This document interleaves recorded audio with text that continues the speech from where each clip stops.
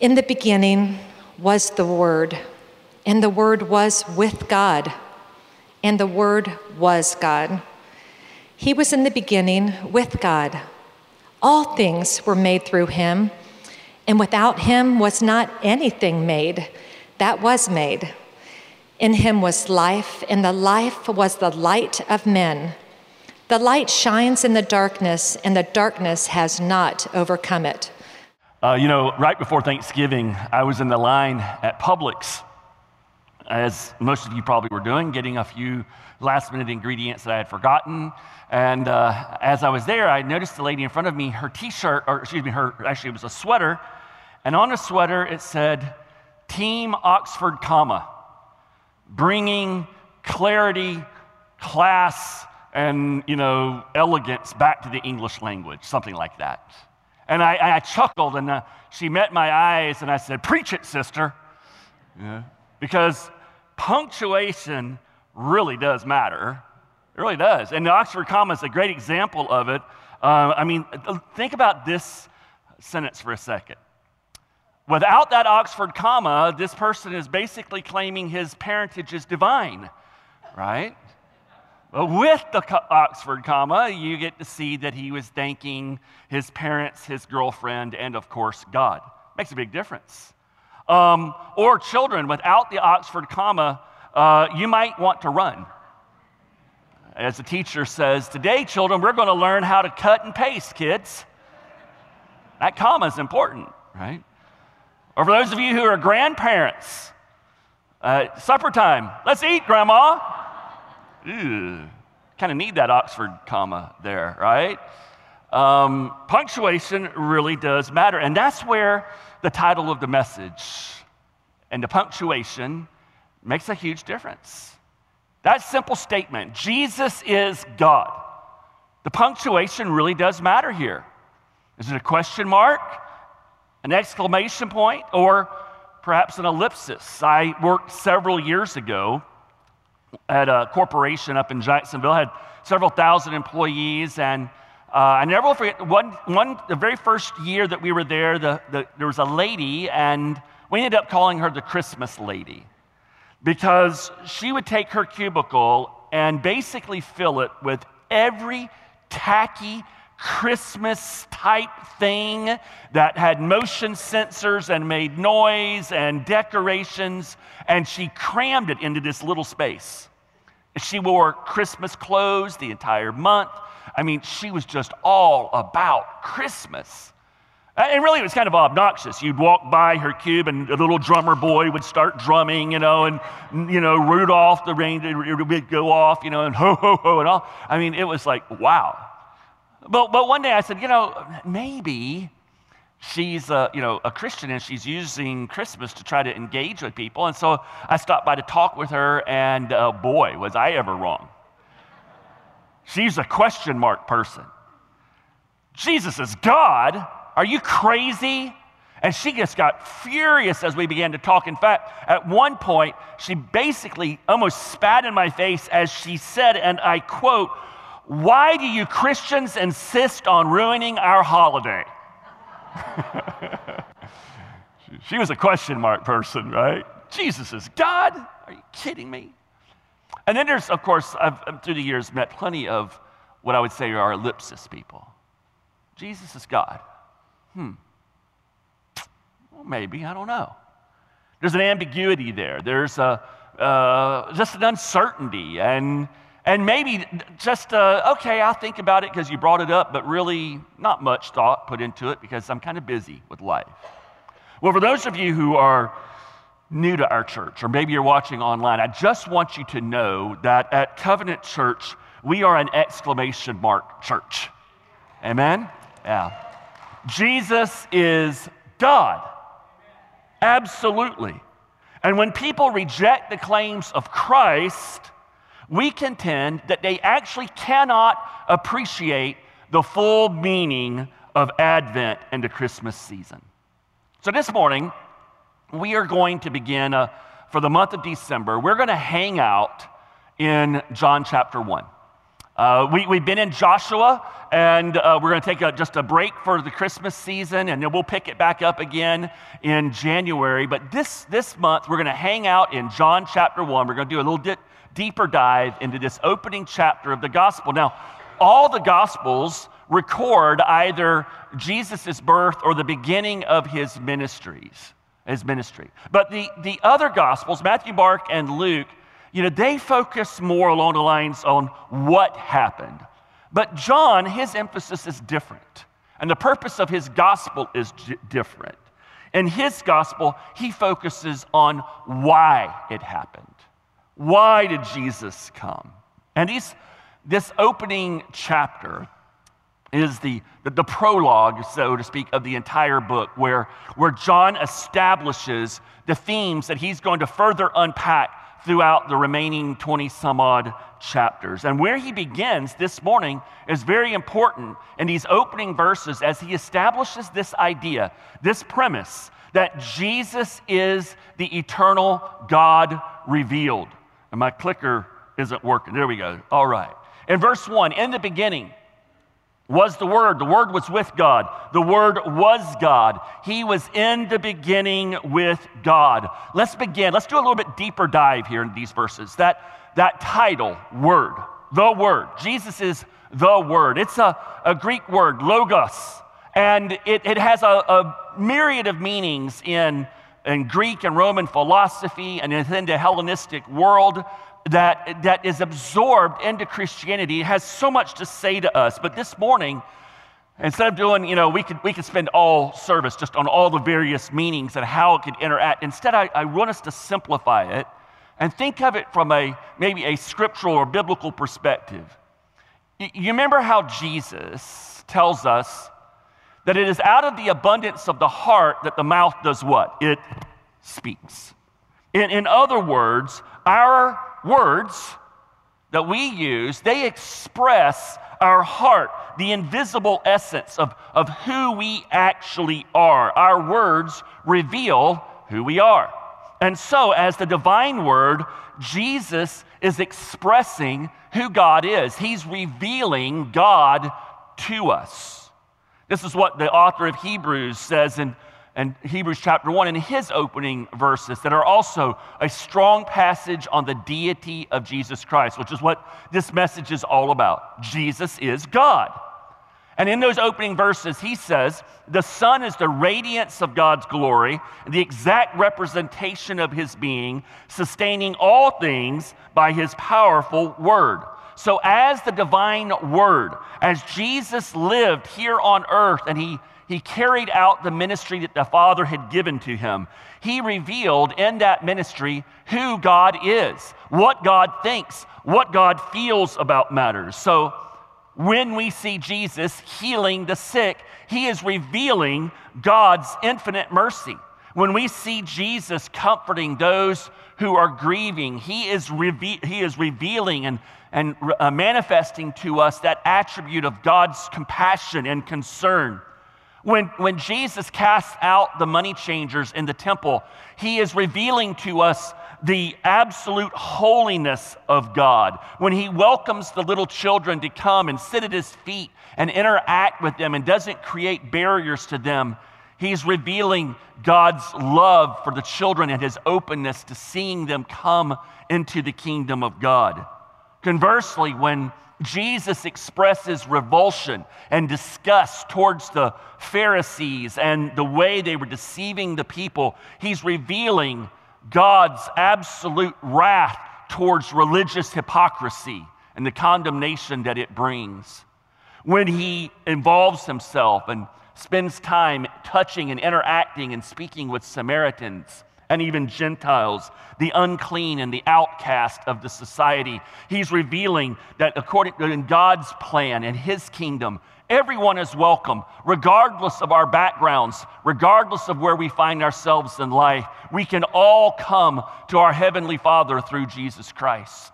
When Jesus looks at the fig tree on a journey near the end of his ministry, and he curses that fig tree so that it ends up withering and bringing no more fruit. He is revealing that when it comes to God's patience and his long suffering, there is an expiration date, and that there is coming a time of judgment upon sin and those who reject Jesus Christ. And of course, most importantly, when Jesus died on the cross, he was revealing God's absolute, infinite, unspeakable, ununderstandable love for his children that he has.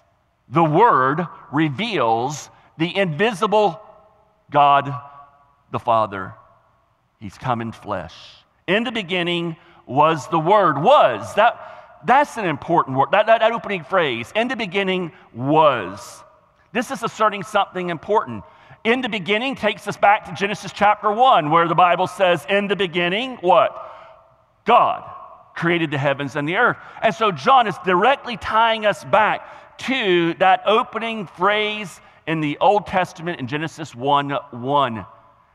Was in the beginning. And in other words, John is saying Jesus was there when time began. Jesus' existence is an eternal existence. There's never a time when Jesus did not exist. In the beginning is proclaiming to us that Jesus is eternal. Now, why is that important? The only person who can claim eternality is whom? God. God alone is eternal. In the beginning was God. Jesus is holy God, not a lesser God, not some kind of really divine-like human being who we should all aspire to live like. The underlying Greek language here that the New Testament was written in, that John used, is important. The word order is important. It's theos and hologos. In other words, God was the Word. In his essence, Jesus is God. He's as much God as God the Father and God the Holy Spirit. This truth that John is proclaiming, did he make it up? No, Jesus proclaimed this about himself. Often when I've had interactions, maybe lunches with, we'll say ellipsis people, those who are uncertain, who are seeking answers. Oftentimes I've heard those individuals feed back to me, well, Jesus never claimed to be God. And I want to say, have you read the Bible? You know? But they're repeating what some professor at college or some talking head on the internet has fed to them, and they're saying something absolutely asinine. There's no better word for it. It's absolutely asinine. One individual, when we were having this conversation, I listened to him, and he gave all the reasons, and I finally just said, so I just have one question. If Jesus didn't claim to be God, why did the Jews kill him? They didn't kill him for feeding people and feeding the poor. They didn't kill him for healing people with leprosy. They didn't kill him for teaching that the people ought to love one another and support their leaders and everything else. They didn't kill him for what he taught in those areas. They killed him for one reason, because Jesus claimed to be God in the sense of God the Father is God. And we know this from the Gospels. For example, in John chapter 8, we find Jesus teaching and preaching, and he said to them, truly, truly, I say to you, before Abraham was. Now, immediately, he's telling them what? I existed before Abraham.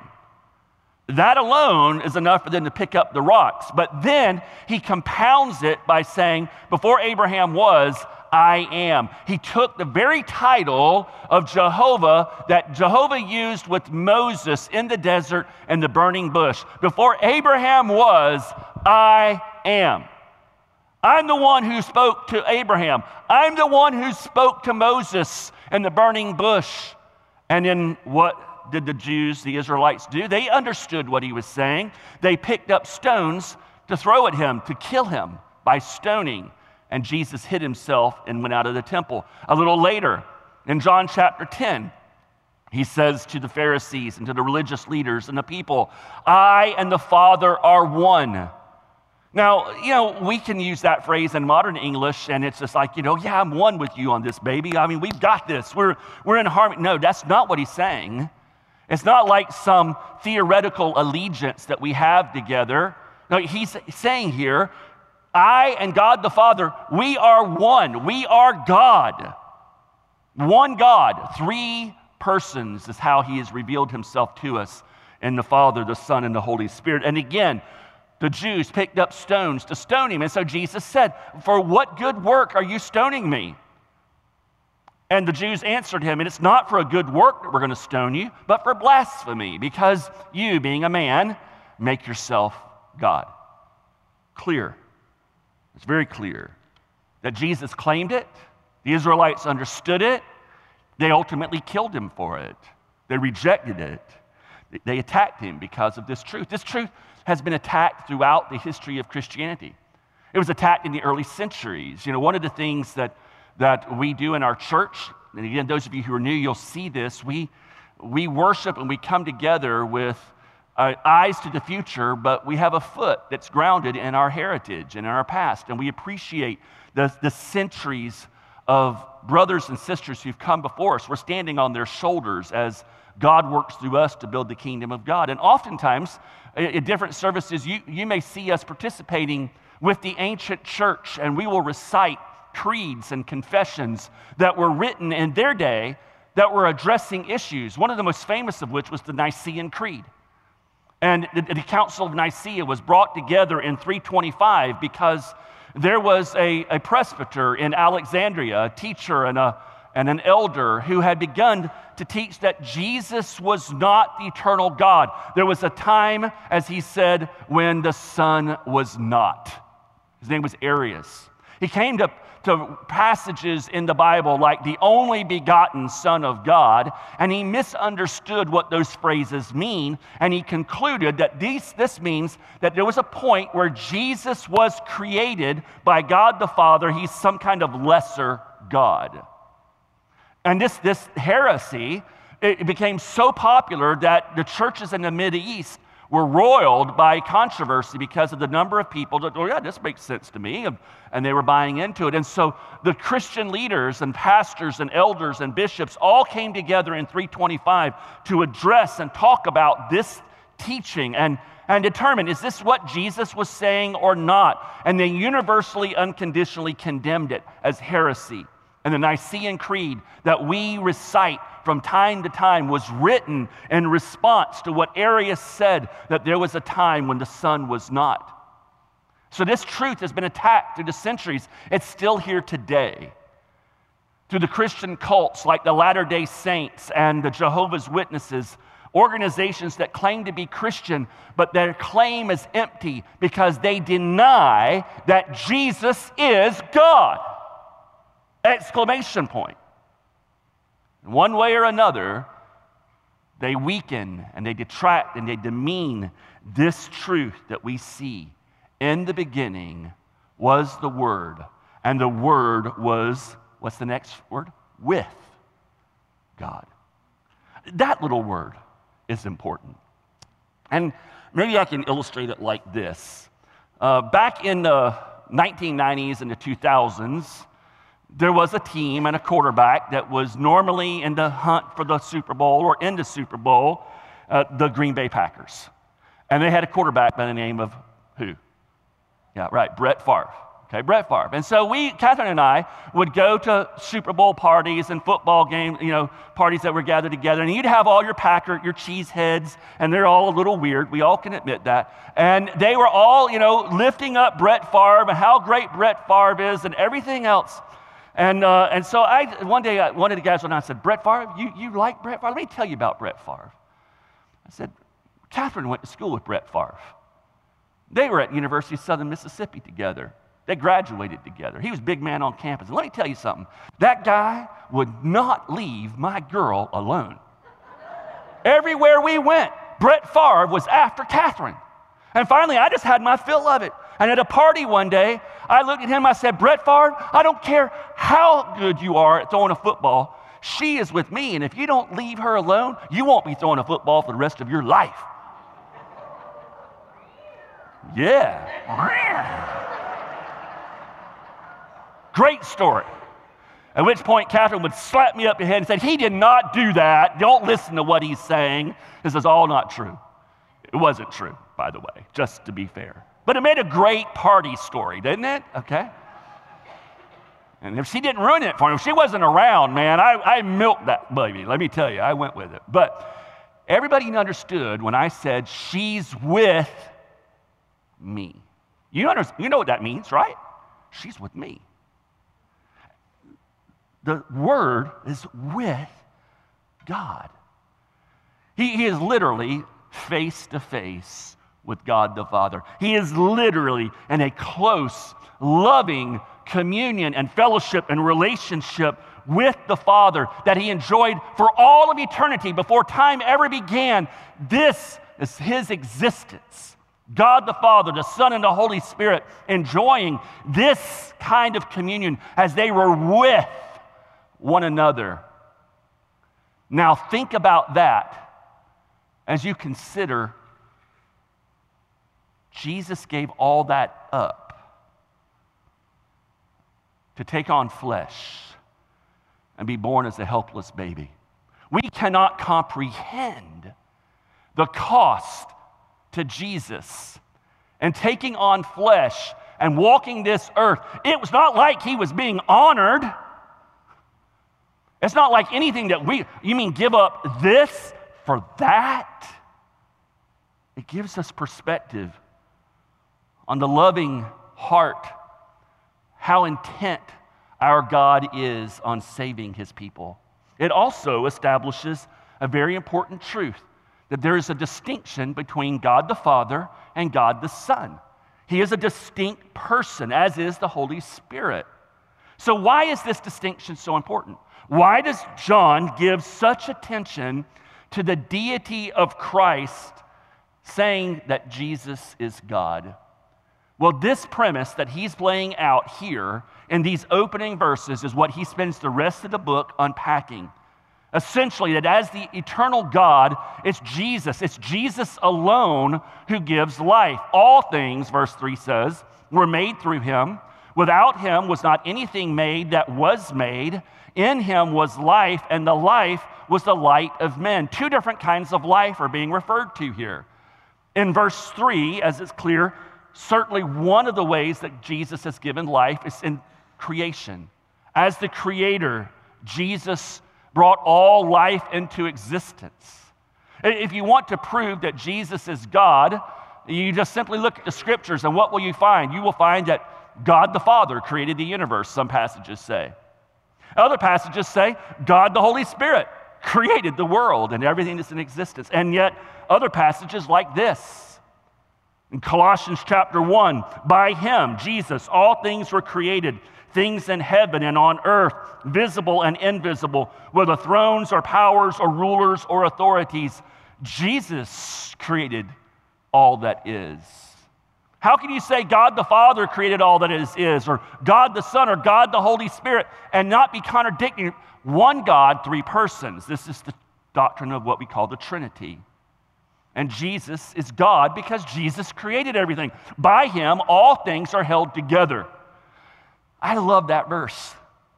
In other words, literally, if Jesus were not sovereignly in control of the universe and the world that we live in, right this very moment, the atoms themselves would explode and repel one another. Everything would be disintegrated. That's the power of our interceding Lord. What a great song, Paxton. Thank you. Again, unseen grace. We don't even recognize that right now our very existence is dependent upon the grace of our Lord Jesus Christ, holding all things together. So certainly, when John talks about life, he's talking about our physical life, creation itself, but there's more here. He's more concerned with spiritual life. The physical life is important, but the spiritual life is even more important. And John's concern is what we know as eternal life. If we go to John chapter 5, truly, truly, I say to you, whoever hears me and believes him who sent me has eternal life. He does not come into judgment, but has passed from death to life. So this morning, if you are here and you are relying upon your religious activity, if you are relying upon your spiritual heritage, if you're relying upon your moral uprightness, if you are relying upon your acceptance of an intellectual set of doctrines and beliefs, you've missed the boat. If you're relying upon anything other than Jesus, if you are adding your goodness or your effort or your work or your character or your lifestyle to Jesus in your faith, you've missed the boat. After the Pentecost, Peter and John will be arrested. And as they are confronting the very men who crucified Jesus, they turn to them and they say, "Salvation is found in no one else, for there is no other name under heaven given to men by which we must be saved." And so if you're here this morning and you're trusting in anything other than Jesus alone for your salvation, you've missed the boat. You've missed what John is most concerned with, that we all have eternal life. And why do we need this life? Because we live and we're born in darkness. The final verse in our passage says, "The light shines in the darkness." And that word darkness here is the idea of utter darkness, of spiritual darkness. But the darkness has not overcome the light. It also means that the darkness doesn't understand the light. And so we all need this life, the light that comes from Jesus, because humanity has been darkened by sin, by unbelief, by rebellion against God. And this darkness is utter darkness to the extent that when Jesus was talking to Nicodemus in John chapter 3, shortly after that encounter, we read, "This is the verdict.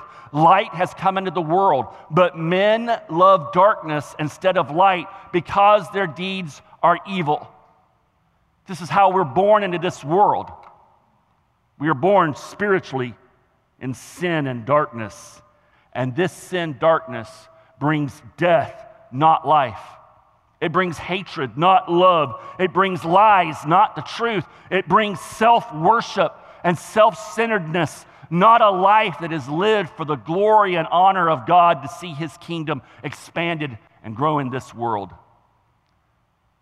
The depth of this darkness is seen in the rejection of Jesus. Some in His time rejected Him. The question mark people rejected Him by screaming, "Crucify Him!"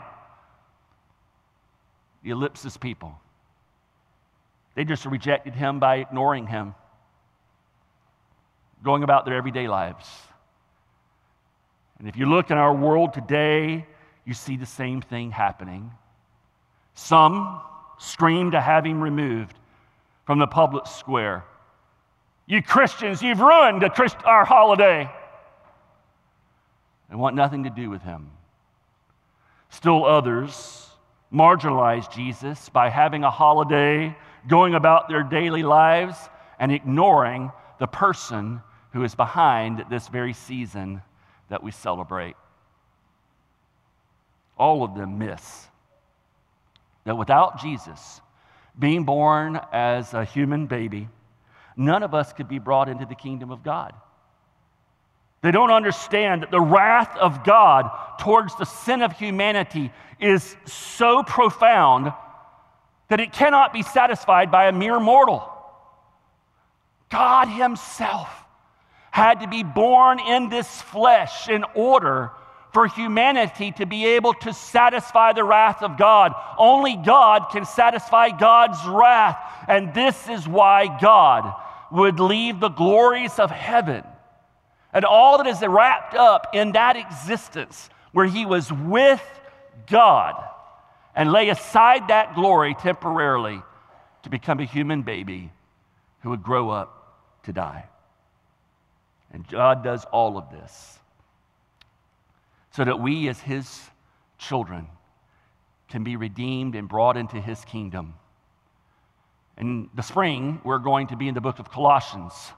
We're going to do a deep dive in those 4 chapters for about 3 months. I quoted from it a moment ago, and the verses leading up to that verse that talks about Jesus creating all things say this. Paul says, I thank the Father, He has enabled you to share in the inheritance that belongs to His people who live in the light. For He has rescued us from the kingdom of darkness and transferred us into the kingdom of His dear Son, who purchased our freedom and forgave our sins. Christ is the visible image of the invisible God. He existed before anything was created and is supreme over all creation. And God's people say, amen. Lord Jesus, thank you. Thank you for coming and dying on the cross. Thank you for taking on human flesh. Thank you for being a high priest that is familiar with our afflictions. But Lord, most of all, thank you that you were willing to lay aside the glories of heaven, being with the Heavenly Father, so that we, your people, could be redeemed. And Lord, as your people here this morning, we rejoice in the quietness of our own prayers. As I pray, we honor and praise you, and we express our thanks to you. And Lord Jesus, we also ask that you would pour your Spirit out upon those who are here, or those that we love who are not here, those that we know that are not here who do not yet know you as their Lord and Savior. May you open doors. May you open hearts this Christmas season. Open hearts that are willing to believe. Open doors that give us, as your people, the opportunity to share the hope, the good news that we have, because you have redeemed us from our sins.